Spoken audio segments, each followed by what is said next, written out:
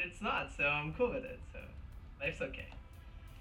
Uh, but maybe that gets us more viewers because they'll be like, listen to this idiot. Yeah. Welcome everyone to another great episode of the Do Better Dev Show. I'm here with your second favorite co-host, Nathan. How are you, Nathan? I'm doing so well. How are you? I'm doing great. Just came from a vacation, feeling tired. Mm-hmm. And yeah, life's great. Yeah, this is the first time we've talked in like 2 months. I know. And for those of you who are listening it on a podcast, please go check out the YouTube version because Nathan has a mustache now. Yeah, that's right. Took me 2 whole months to grow it. He just missed me so much, he decided to grow a mustache about. Yeah, that's what really shows your sorrow. He was like, oh, I miss my friend, better grow a mustache, and then everybody else can tell. They just look at you and be like, oh man, that poor I'm so guy. sorry. Yeah. You doing okay? Yeah, I don't. I must ask you a question. No, see, I was telling you before, I would look in the mirror every single time for like 3 days after I first shaved it that way and just laughed. So I don't think mustaches really express sadness as much, but they are quite funny. Maybe it expresses joy to you, but sadness to everybody else has to look at. It just radiates joy, but everybody else is like, oh no. He was so promising, that boy. And for anybody who actually likes mustaches and is super offended by what we just did, go yell at Nathan on Twitter.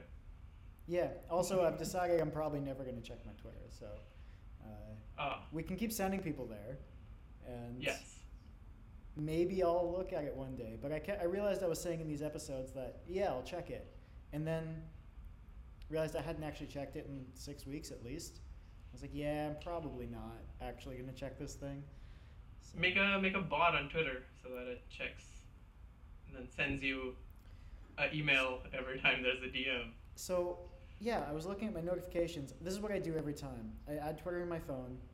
It sends me a notification every 20 minutes for an hour, and I remove it from my phone.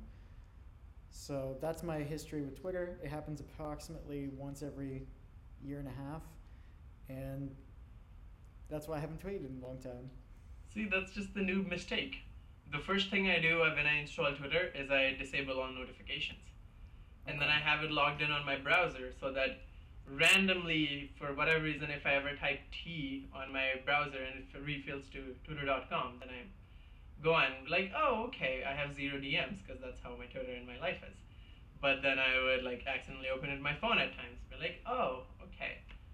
But having notifications off, at least, I check it more than once every 2 months, though. Okay.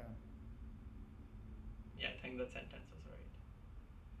Yeah, Jan also hasn't been speaking a lot of English for a couple months, so see how he does here today. His job is literally to talk for the next hour, and so we'll hope it goes well because I'm right now in that middle phase where I sort of translate everything in my head before I say it.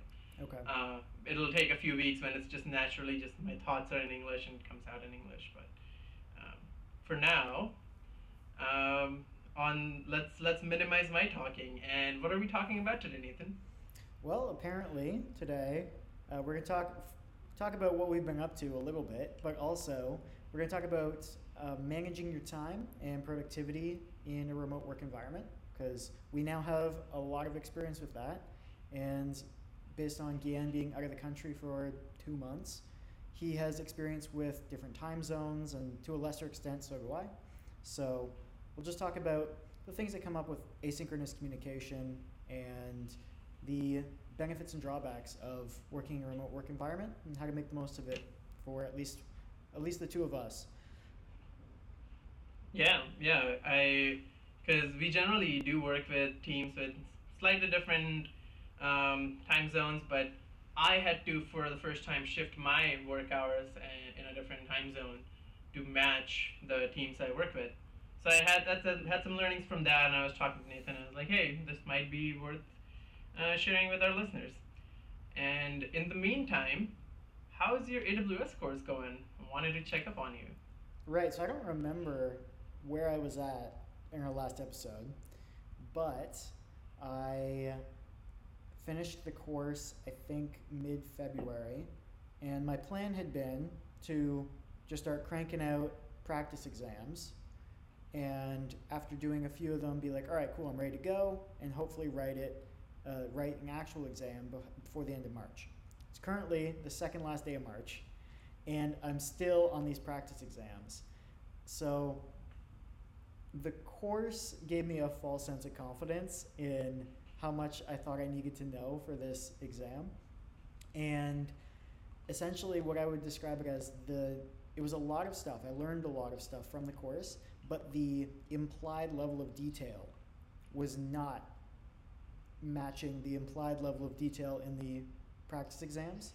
So I would understand, the principle of life cycle hooks in S3 storage, for example, but I wouldn't commit to memory the order in which the tiers are layered, and then I would get to a question in a practice exam that says, of the following, which is an invalid life cycle transition for a storage level in S3? And then it just lists like from this stage, this level to this level, from this level to this level. And I'm like, well, I know conceptually that there's a waterfall and you can use life cycle hooks to transition down this thing, but I don't remember if intelligent tiering is above or below one zone infrequent access. So I'm like, I don't know, maybe that one's invalid, but like that's the level of detail apparently you need for these things. And so I would go into these practice exams and get, the first one I wrote, I probably got like 30%. And then the last one I wrote, it's like the most recent one, I have improved, but the most recent one I did, I got 81% and you need 72 to pass.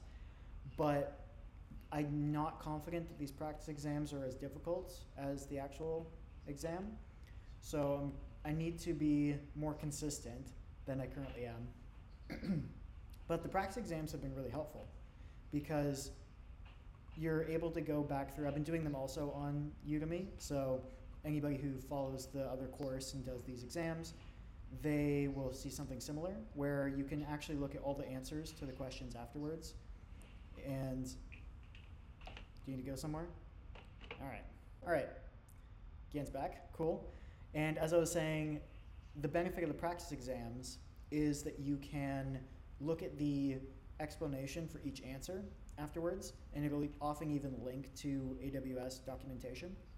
So I would filter them by all the questions I got wrong and see why I got them wrong, and make sure I understood why the right answer was the right answer. But then the same thing for the answers I got right. And so it would take me, an hour and a half to write the exam, or to do a practice exam, and then it would take me at least a couple hours to go through all the answers. So I've done 5 practice exams, I think, so far, and this is a lot of time sunk into these exams. But I really would like to pass when I go to write the exam, so I think it's worth it. And definitely learning stuff that I wouldn't have even known that I should possibly know a couple months ago. So progress is being made, even if it's slower than I originally hoped. And I don't think it's going to be too bad because it's all going to carry over pretty well, I hope, at least to the developer exam, because apparently there's a lot of overlap there. Yeah, I think so too. And I don't know, I've been using S3 effectively for a while, but even I don't know what lifecycle jumps to what lifecycle. You go to the UI and then it tells you what's the next tier for your cost savings. And then it just does it. You don't think about it very much. Yeah, there's been a few of those questions where I just go, that's what the docs are for. Or like I would look this up, sort of like the offhand weird questions that you would get elsewhere. Like the one I think of with, if I was asked a JavaScript interview question and they're like, which one's impure, splice or slice? And I'm like, okay, well, I finally know this because I've had to look it up enough times, but for the first 4 years, I could never remember which one actually mutated the data in place. You just Google it, and you find out in half a second, you go, oh, I want this one. And that's how I felt some of the questions were, but sometimes you just gotta know these things for tests, and if I have to do that, then I have to do that. That sounds like a dumb thing to test, though. It's like, how schools test you, or I guess how Amazon does their interviews. Yeah. I gotta be honest though, most of the questions are really good. So like I don't want to give the wrong impression. So there's 65 questions per exam. And the vast majority of them are here's a situation, you've been brought on as a solutions architect, what would you advise based on these options? Or, this is a situation, they're using this, they are seeing this behavior, which correctly describes the most likely cause of their problem. And so it'd say like, they can't contact this instance from this other instance. Based on the architecture that we just described, why? What is the most likely problem? And so those sorts of things are really good because they're very practical and they actually reflect things you would do in the real world. And then the other ones you just know to look for keywords. So it's like anytime that they mention high performance computing, you're like, all right, is fabric mentioned here or is it asking about placement groups? I'm going to choose cluster. And so like you just know at some point a lot of the mental mappings you have to have. But they're pretty good. So no complaints from me other than it's harder than I expected. That makes sense, but it seems like you're making lots of good progress. I hope so. 30 to 80%, that's like more than what my portfolio gives me. Yeah, it's good returns. And I don't know, at least I would expect the practice to be harder than the actual exam. But yeah, well, I just keep looking at the comments on the course because I bought a pack of 5 practice exams, and I think they said the first 4 were a little bit easier in their most commenters' opinion than the actual exam, and then the 5th one was really hard. And then there's another pack of practice exams if I really want to go through another one, which they're all considered harder than the actual exam. So if I were to get 80+% on those, I'd feel really good about being able to get at least 72 on the actual one. Right now, I'd probably guess I'm like somewhere in the 50 to 60% range on could probably pass, and I don't want to roll those odds. No, yeah. I mean, if you have a chance to increase the odds, why not? Exactly. Yeah. Yeah. Cool. That's all right. Yeah, that's what I've been up to with that course. Did you actually mentioned something cool that you wanted to say that was tech related? Oh, yeah. I bought a Quest 2, and besides the fact that everybody complains that you have to sign in with your Facebook, I don't have that problem because I use Facebook. It's great.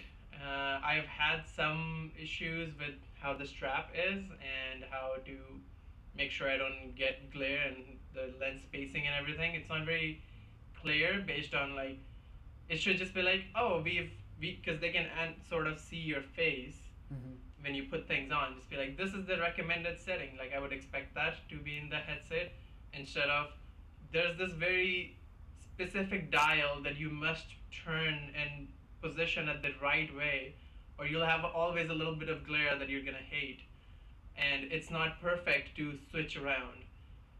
But once you go through that pain, it's really great. I'm currently quarantining because I just traveled, and I can't go to the gym outside, and I can't do any real cardio in my apartment because I am an upstairs neighbor, and I don't want to make my downstairs neighbors mad. So the VR is great. So I in the morning, I played like an hour of Beat Saber this morning and got a decent musical workout, and I was happy about it. So besides that, it seems chill. I'm going to hook it up to a PC and my laptop to see if I can really get those extra frames because it's standalone, which is a great thing because I don't have a really good gaming PC. But my laptop has a decent GPU, and I will put my laptop in a backpack, put on the backpack so it still feels like it's a wireless headset, and see if I can get the extra frame rate. But so far so good. Worth the money I spent on it. Okay, that was what I was going to ask. I haven't looked too much into headsets right now, but I knew that at least one of them was fully wireless, and it sounds like that's the one you have. Yeah, it's completely, you charge it and then you can put it on. It has no wires coming out of it or anything. The gameplay time from what I've read is about 3 hours, but the strap is not comfortable enough that it'll probably play all 3 hours. Also, it's a long time to spend in VR games if you're standing around moving a lot.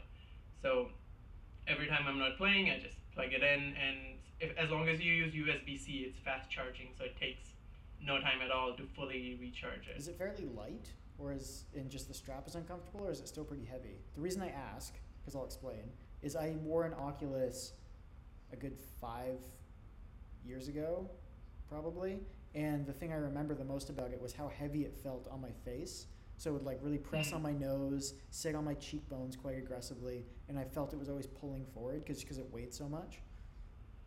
No, I haven't felt that. It also, because the last Oculus had a plastic side that just stayed straight. This one it's still plastic, but the strap goes differently. So you can tilt it upwards to make sure it doesn't press on your ears or anything. And the most pressure I feel is just around my forehead area, because you have to have it a little bit more up to actually not get any glare and everything. Because if I have it down, it's not perfect for me for the visuals. Okay. So, not too heavy, but I haven't gamed for like more than 2 hours straight so far. But being standalone and not having to invest in a PC for still getting really good graphics, totally worth it. Cool. So there we go. AWS Course gets a positive review, and Oculus Quest also gets a positive review. Yeah. Strong start to the first episode back. Man, I said in the beginning of the year it's gonna be a great year, 2021. That's right. And so far it's proving to be true for me. Good stuff. Something that does not get a positive review from me though, are meetings. Okay. I don't love meetings, and I know that is one of the things that we wanted to discuss with productivity, because one of the things about meetings is that it interrupts the blocks of time that you get to have throughout the day. And so how did you find meetings were working when you were in different time zones? Did it affect your schedule, or do you actually even have meetings based on the difference in your time zones between your team and you? Yeah, so I'll first outline the time zone. So I was working evenings, about from 4 p.m. to 12 p.m. according to Indian time. And then I had a team in Sweden that I was working with, and I had a good 6 to 7 hours of overlap with their time zone and mine. And then the last 3 hours of my time would overlap with Vancouver time zone. The great thing about it was, since there was so much overlap and nobody wanted to do the mental math, and a lot of my meetings usually happened with Vancouver, and since nobody wanted to actually wake up early, a lot of my meetings didn't happen, which was great. We would just communicate asynchronously, we would leave each other messages and make sure whenever the next person comes on, they contact and then send out whatever information they need. Some of the people who actually work late work better with me, because I'm a bit of a workaholic, so when I woke up in the morning and see a message from them, I can respond. So their late night, my early morning still lined up, and since they're not officially in their working hours, and neither am I, we wouldn't jump on a call or have a meeting, so we just send Slack messages. Mm-hmm. The worst part was, though, when there were meetings, they were uncomfortable for everybody. So most of my meetings happened between 10 to 1 a.m., like 10 p.m. to 1 a.m. my time at night, when most of my family just wants to go to bed, and I am stuck on calls because I have to manage time zones. And Vancouver people have to wake up early, so they didn't like it. And then about a third of the way through, daylight savings kicked in, so all of that mental math again just like shifted an hour, and everything goes haywire. Won't even bring up daylight savings into this call. And yeah, so mostly positives, but when it did happen, it caused a lot more sadness than it would normally do. Okay, so you did mention something that I was willing to propose. I was thinking about this ahead of time. Propose is like, Nathan's first law of meetings, which is you probably don't need to have one. And it sounds like one of the benefits is actually, that just meetings fall through because it's inconvenient. And funny thing, you still get the communication done. Yeah, we definitely had this, every time there were more than 2 or 3 people who needed to talk, we would create the thread and say, okay, these are my thoughts, then the next person would be like, these are my thoughts. and then we can reply to threaten each other to communicate with our thoughts, and then post a summary message. And then we'd just be like, all right, we're done. We'll create the tickets, update the information, and pass this on to the managers. As opposed to, hey, you guys want to schedule a 30-minute or an hour-long call a week from now to make sure it fits in all our calendars. And it worked great because my teammates in Vancouver would be, I created this document, I updated this diagram, can you check it when you have time? And then I would go in my time zone, look at it, add some comments, change any details, send them the information, and then later on they'll be like, okay. The downside was all of this could have been done in an hour. The upside was it still got done. We didn't have to technically waste that hour because somebody still has to go in and do all that manual work of writing things or drawing it out. But yeah, like it could have been done sooner, but if your work is not urgent, I preferred it so much more. There was so many things I could do while I'm reviewing something. I could code something, push a change, wait for it, and not have to sit there giving my full attention while somebody repeats something for the 7th time because this is their 10th meeting of the day. They're exhausted and can't really focus. Yeah. Yeah, I've found the only times that I actually seem to get a good return on my meetings, time-wise, generally speaking, like someone can run a good meeting, but most of the time they're not very good, is if we're talking about UIs, and we just need to show me how the UI is intended to work, because there's so many questions about those sorts of things where it's like someone will pull up a mock and be like, it's supposed to look like this. And you go, all right, well, what happens if they click that button? And what do you want it to look like if we're on a smaller screen? And these sorts of things that there's so many nested questions in there that if you do it asynchronously, the delay just amplifies how long this conversation is. But most things that I'm asking about are typically a give me a time for something, or a yes or no answer, or a clarification. And most of those things, if you have a culture of responding to messages, it's just way easier and saves a bunch of time. You also don't have to delay something by 3 hours just so you can hop in a 15-minute block that you both have. So all I'm saying with all this is, yes, try to get out of meetings, and it doesn't sound like time zones changes that too much, other than it makes it easier to get out of meetings. Yes, yeah, and it forces you basically to make sure you use that kind of communication.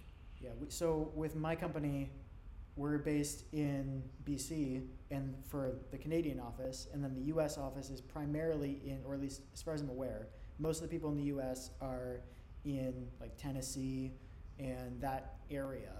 So it's a 3-hour difference, which is a small difference that is simultaneously the most annoying, because that means that when we start our day and want to have meetings, stand up at 9 a.m., it's 12 p.m. for them, and they want to go for lunch. So that means somebody's always having to take their lunch hour to attend our morning meetings, and everybody always wants to have afternoon meetings, which always happen to overlap with ours. So it's I always have an 11:30 to 12:30, or a 12 to 1, or a 12:30 to 1:30 meeting right over my hour. So I pretty much now just assume I'm going to eat lunch around 1 to 2, which is fine. I just eat my breakfast later. But every time that I'm in a meeting with somebody, I'm just thinking, somebody here is probably wishing they were on lunch break right now. And it just works out. But after 10 months, 12 months, whatever it's been, you get used to it, and you just adjust accordingly. But one of the things... I don't know. I strongly believe that if, especially if you're, running some sort of meeting or workshop or whatever, Mm-hmm. if it's over lunch, you provide lunch. And then I'm not as sad attending these meetings. Right. Yeah, we've had companies before that have bribed a lot of situations with meals. Yes. Yeah. I mean, lunch meetings, sure, but stay late and then your lunch will be provided. That's a scam. Yeah. Look out for that scam. Watch out for it. It's not a good one. That's actually something that, to mention another podcast, Front End Happy Hour used to mention a lot, was those companies that are we'll pay for supper if you work till 8 p.m. It's just don't work till 8 p.m., guys. Don't do it.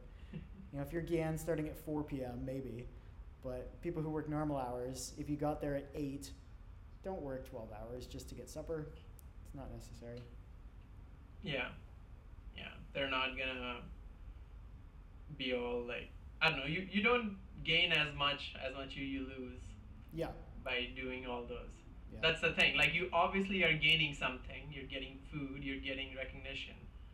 But the trade off is just never worth it. From what I've learned of literally working overnight on a project without sleep for a day and a half. Hmm. Uh, For more information, check out our burnout episode. So we have enough episodes I can say that sort of thing now. But one of the Yeah. one of the things I did wanted to bring up with asynchronous communication is it does matter with the culture of the team and the company. So a lot of my coworkers a year ago were not nearly at the level they are now with something like Slack, which every company I've worked at has used Slack. I'm a Slack first, everything else only if necessary type of employee, and so I like to respond to messages on Slack and I like to send messages on Slack. But I've worked with people who are quite the opposite, and they will forget seemingly anything you send them on Slack. Maybe they won't even read it or notice it, and if you send out anything important on Slack, you may as well have just not sent it out at all. So if you have a lot of people like that on your team, you can't just go blame them and say like, well, I let you know because you did, but if you know that they're not going to read it, it's also somewhat your responsibility to find a way to communicate with this person that, you know, you've updated something in the build process and they're going to have commit issues if they don't read your message. These sorts of things. So yes, Yeah. communication styles, especially asynchronously, are very important because you can't look the person in the eye and say like, do you hear me right now? Yeah, and if you are that kind of, if you have some sort of preference, make sure it's visible to the team. I have a coworker who very specifically will only respond to certain DMs you've sent him. So you never know if he's read everything else. So you'll send him like 4 messages. He doesn't respond to any of those, and then I send message number 5, completely unrelated to a different thing because I'm just informing, and he'll respond to that. Be like, oh, what about this, or something? I'm like, but did you see the 4 messages above this? Not that this is relevant to those, but I don't know if you have that context now. Or something like he'll respond to message number 3, and then I'm just sitting there being like, what about the other messages?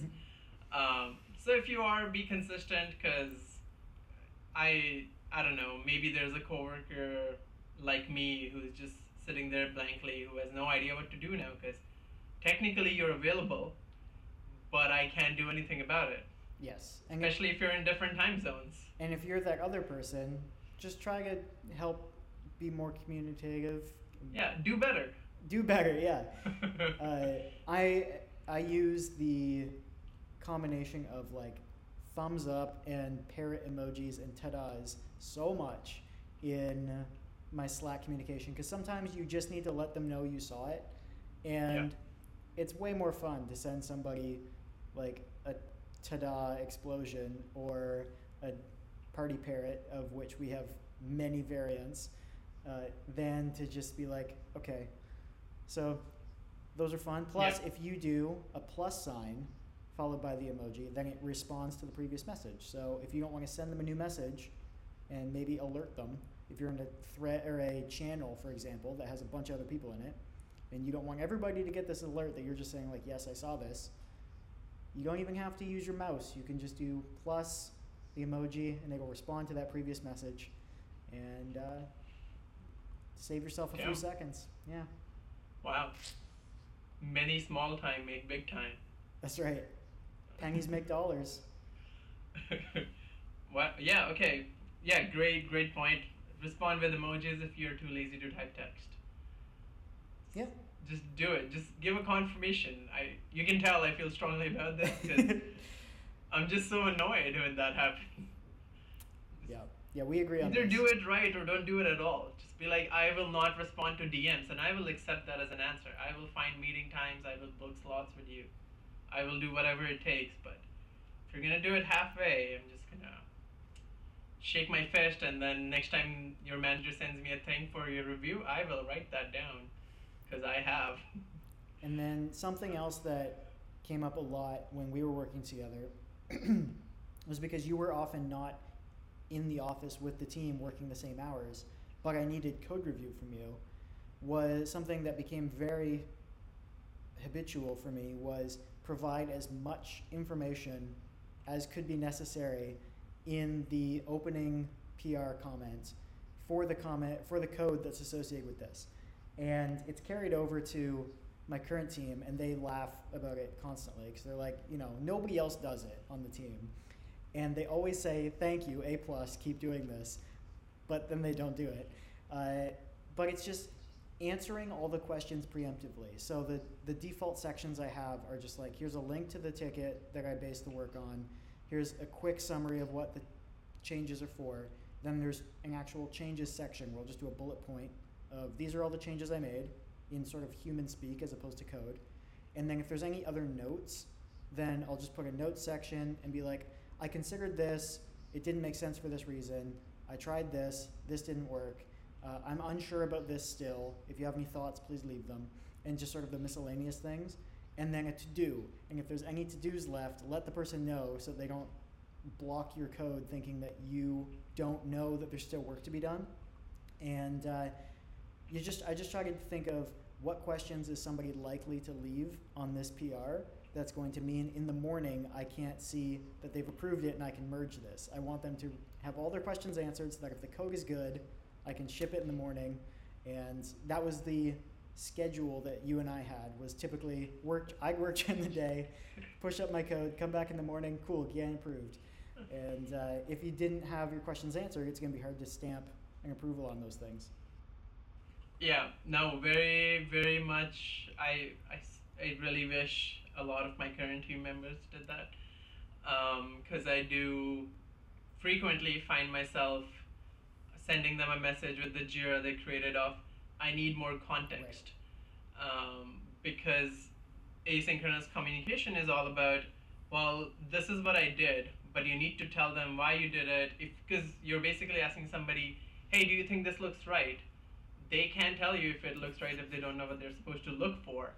And yeah, I very much used to like that. I don't have that liberty anymore, luxury anymore, I guess. And I feel sad about it at times. But yeah, definitely do that. I still do it when I open same practice.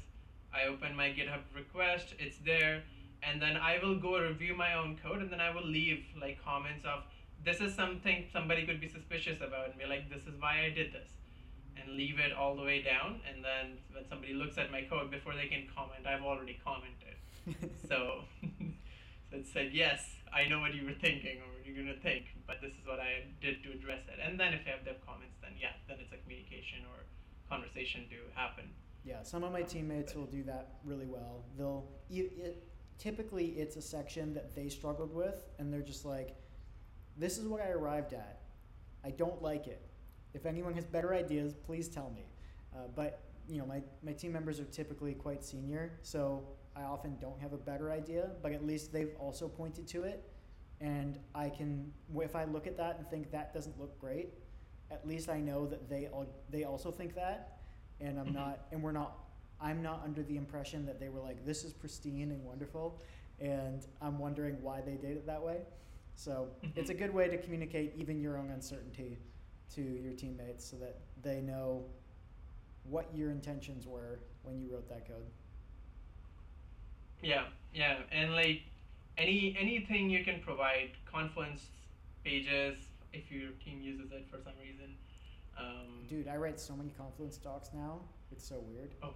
Because I don't like Confluence much at all. But pro tip for people who use Confluence, if you're in the edit view, I discovered this last week and it made me so happy. There's 3 dots in the top right corner, and the top option is publish without notifying watchers. So default publish, when you save a document, anybody who's watching the document gets an email, which is infuriating when you're updating a release document and checking off release services as they get released. So we'll release 7 services over the course of a few hours, and each stage has a check mark. So it's like QA, staging, this like production in this area, production in this other area, and if you've got this grid of 29 checkboxes, they do not need 29 emails. So I discovered this, publish without notifying watchers, and your teammates will they won't know, so they won't actually thank you, but they'll hate you less. Yeah, they won't complain. They won't talk shit about you every time they have to see that in their email. Correct, yes. And sometimes that's the best you can ask for, is just to not be annoying actively. Yeah. It's like how Linux works. If there's nothing on the console, things are okay. Perfect. Yes, exactly. That's one of the funnier things I remember from a refactor I did at one of our hackathons. Was I ran something that used to spit out a ton of errors, and my like presentation in the hackathon was I hit like run this npm command and nothing happened. It just stopped, and they were like, I was like, it means it worked. That's the Linux way to do things. That's right. Do you have anything else for async communication? No, mostly that was it. Make sure you leave Slack updates. So one of the big one I had was, since now I was working with 2 different time zone and about 4 different teams, I had this updates. So usually I would join the stand-up meets or whatever, and then I would be able to give my updates. But now that I was not joining all these stand-ups, I would have a public channel where I knew most of the people were watching, and then I'd just be like, hey guys, today's update, and then I could be like, in progress, done, and that not only did that save me a half an hour of sitting through a stand-up meet, it gave everybody else context of what I was doing, and just makes things go a little bit faster, because then we also have a daily stand-up thread where both of the teams on both sides, because the teams have their own stand-up, but they need to communicate across teams, so they'll post everything as on the thread of this is what happened, and if they need a follow-up from the other team, then it's a different message on the same thread, so that everybody's aware and project managers can take care of it. So use any Slack bots you may want for stand-up updates. Very helpful to save time if you're opting for more asynchronous. And Google Docs. I really like them. I pitch them to everybody. Even when we're starting this podcast, we started using Google Docs, and then we completely stopped using them because there was no need for it really. We planned like 4 episodes on there. That's true. I don't know if you've used any of those. Did we use those ideas? Yeah. Okay. It was a success. Great success. Great success until we dropped it. And now I just make notes in my notebook, and Nathan and I talk on Slack a day before on what we need to talk about. But yes, we'll probably go back to it at some point. But yes, Google Docs I very much prefer, because you can see other people as they update it, and you just collaborate and don't talk on meetings.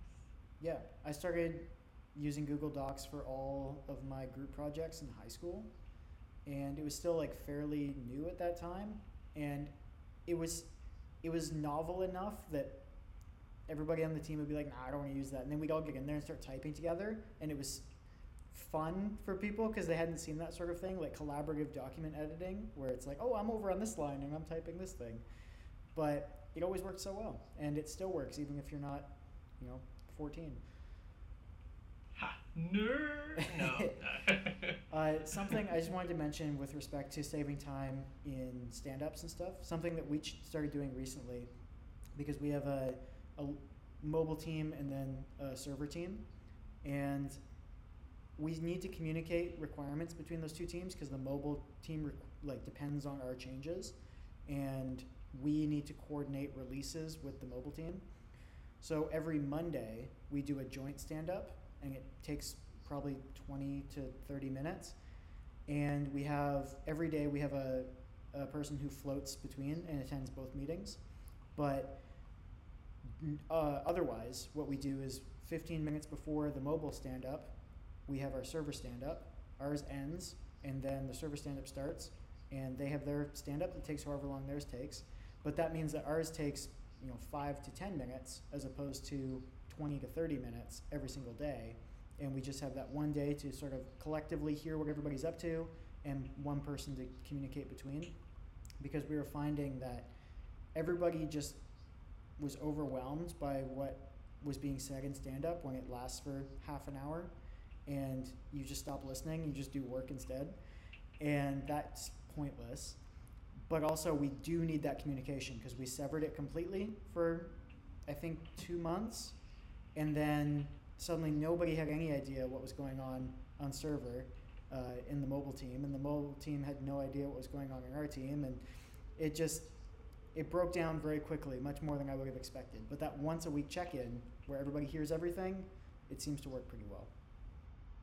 Yeah, definitely. We do that as well. We have every 2 weeks we have the both team meetings, where in Vancouver we have to, actually now it's 9 a.m. so it's not as early, but we have to wake up early, and it's quite late. It's like 7 p.m. for Stockholm.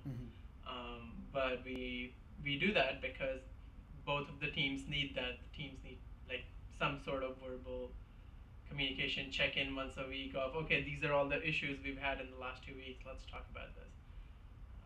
Yeah. Cool. How do you do, speaking of like cutting meetings, when you can't, how do you manage dev work versus meetings? Do you have any strategy or plan you generally follow? Right, yeah, you mentioned this. So sort of the time in between meetings, I guess, is kind of what you're asking about. So one thing I'll do is each day I get a sense of what my day is going to look like, so I just check my calendar.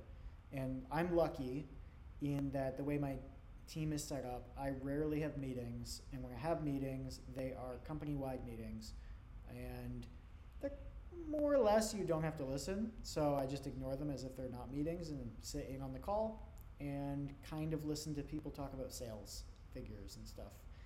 And as far as actual dev meetings, I typically just look at, like if I were to say it's a meeting I have to pay attention to throughout the day, if I have less than an hour between the meetings, I don't really have a break. And I'll typically, like, there's no work that's going to get done there, and so I'll look for code review. And if I can do some code review in that half hour, I'll go do some code review.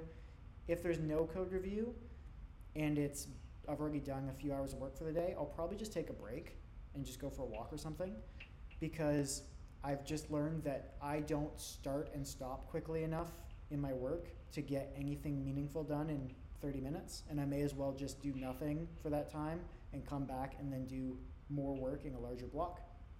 And that means if I have the option of scheduling a meeting, I'm going to put back-to-back meetings as opposed to with any gaps in between. And otherwise, it's just a matter of trying to actually get work done in the larger blocks of time. But yeah, it's the big thing I think is if you're like me, don't try to force work in those small gaps, because you probably can't do it. Well, if you're like me, you can't do it. So it's self-fulfilling prophecy.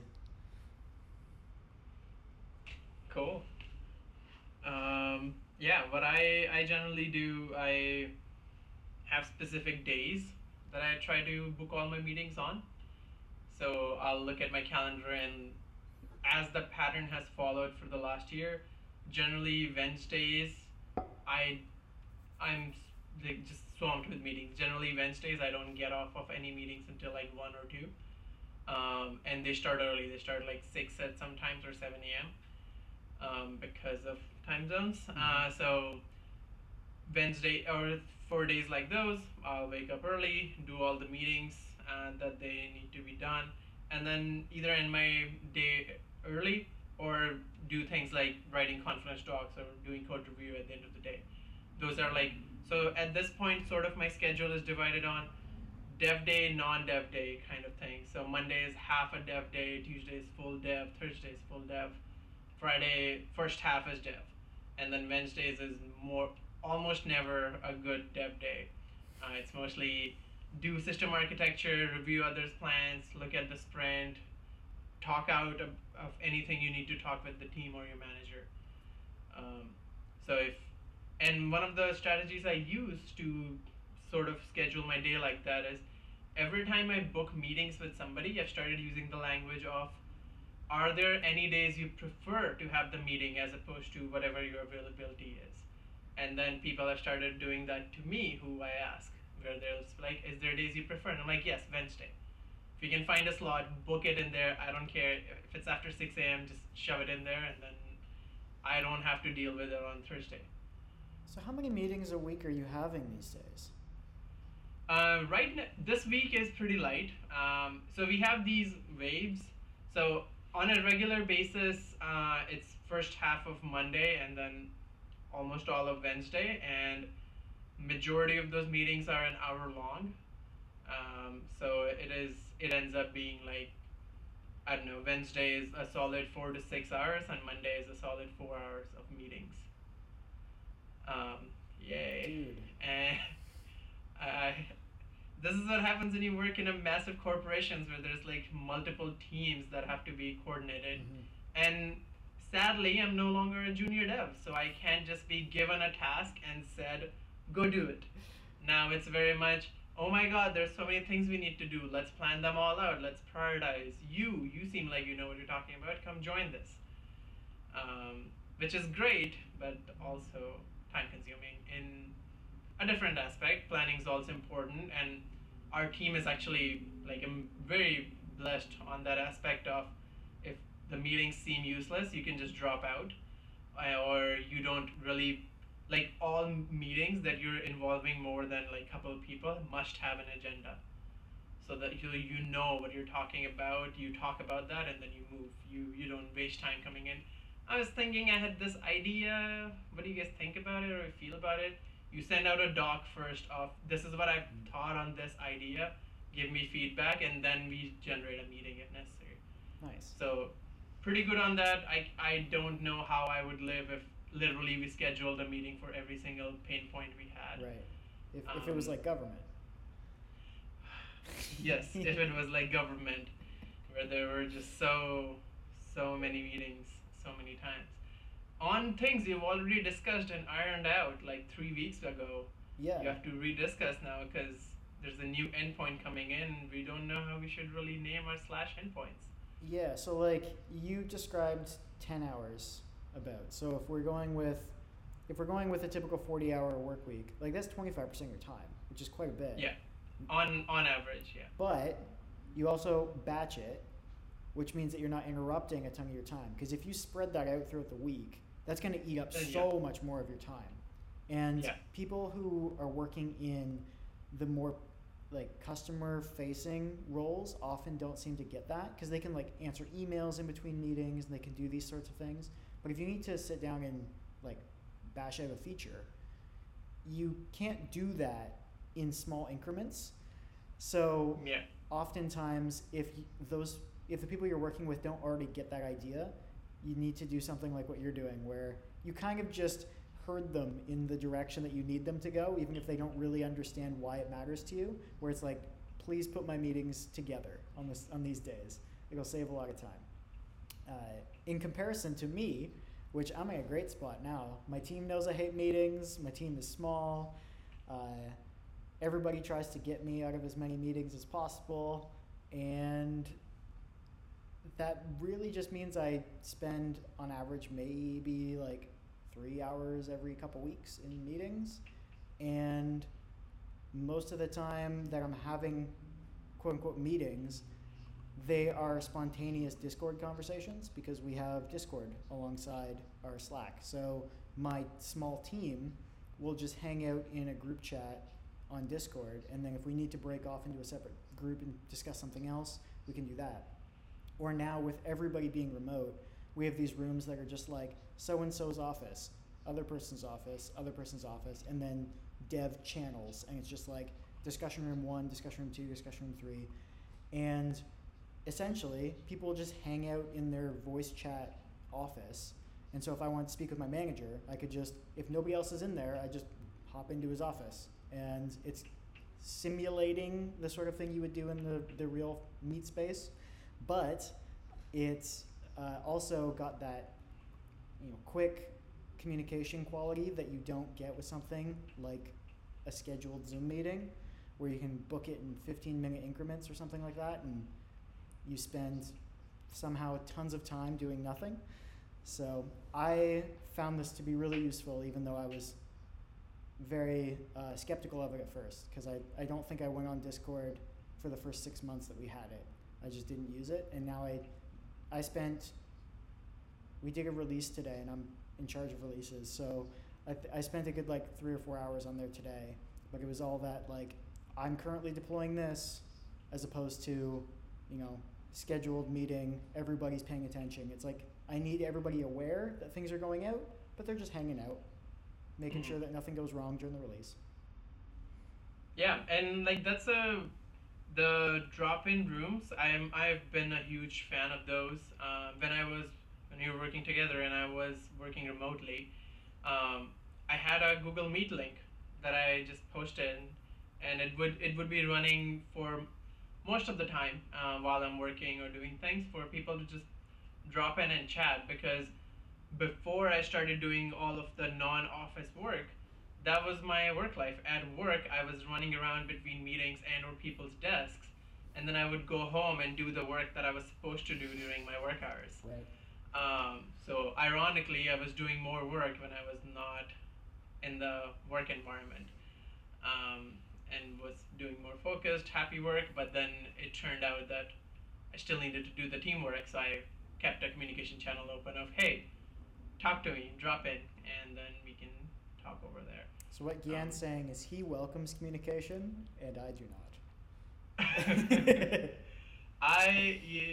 I'm sure you welcome productive communication.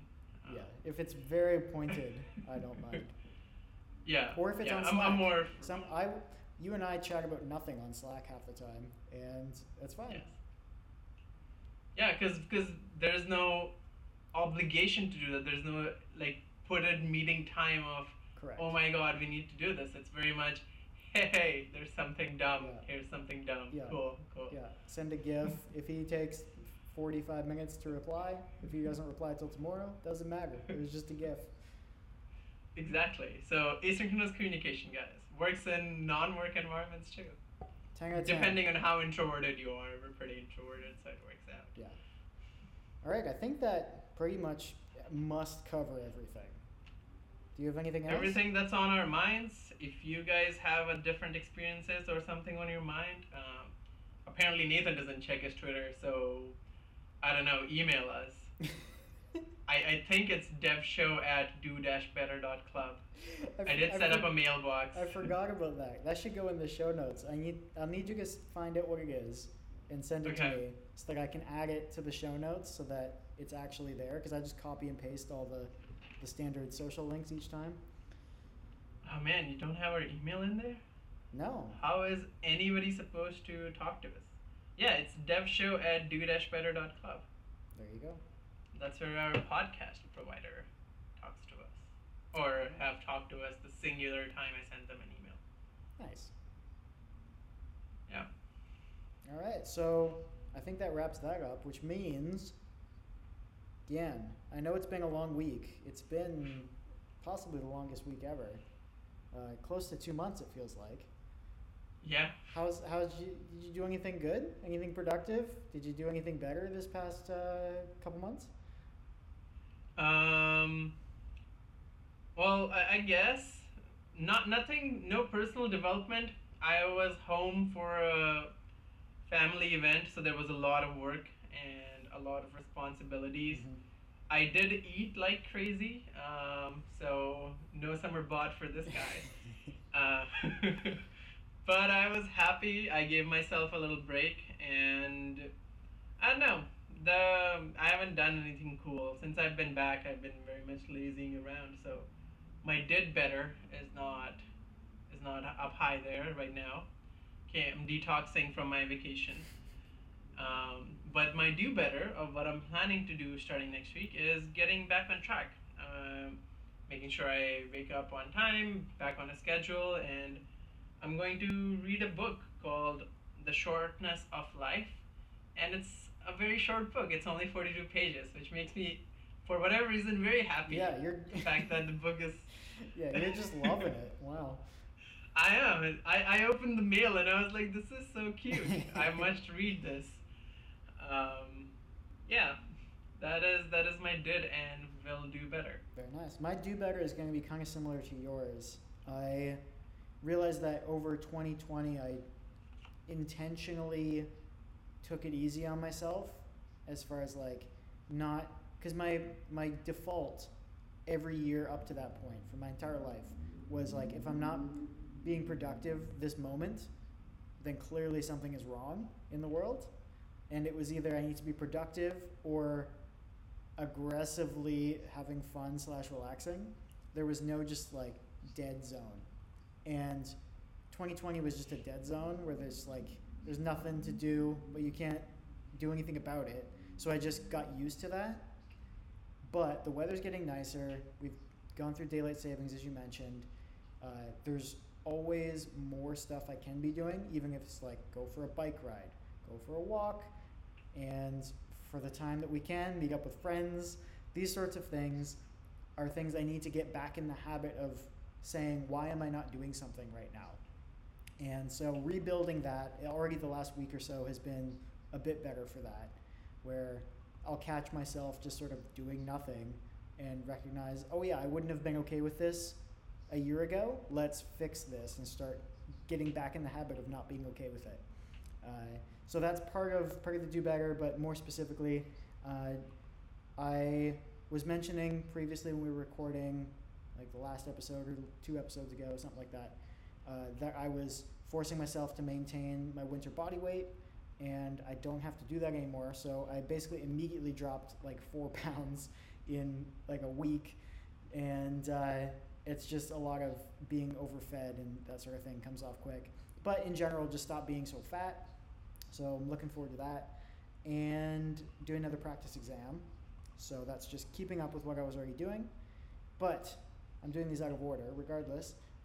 Did better. Got new glasses, so my glasses aren't scratched anymore. Dang. And got some new shoes. So I don't have holes. I still have that pair because I do longboarding in those shoes so that I don't destroy my new ones.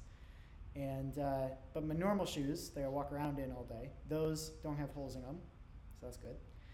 And oh yeah, I guess we already talked about it. I finished the AWS exam or practice exam and the course.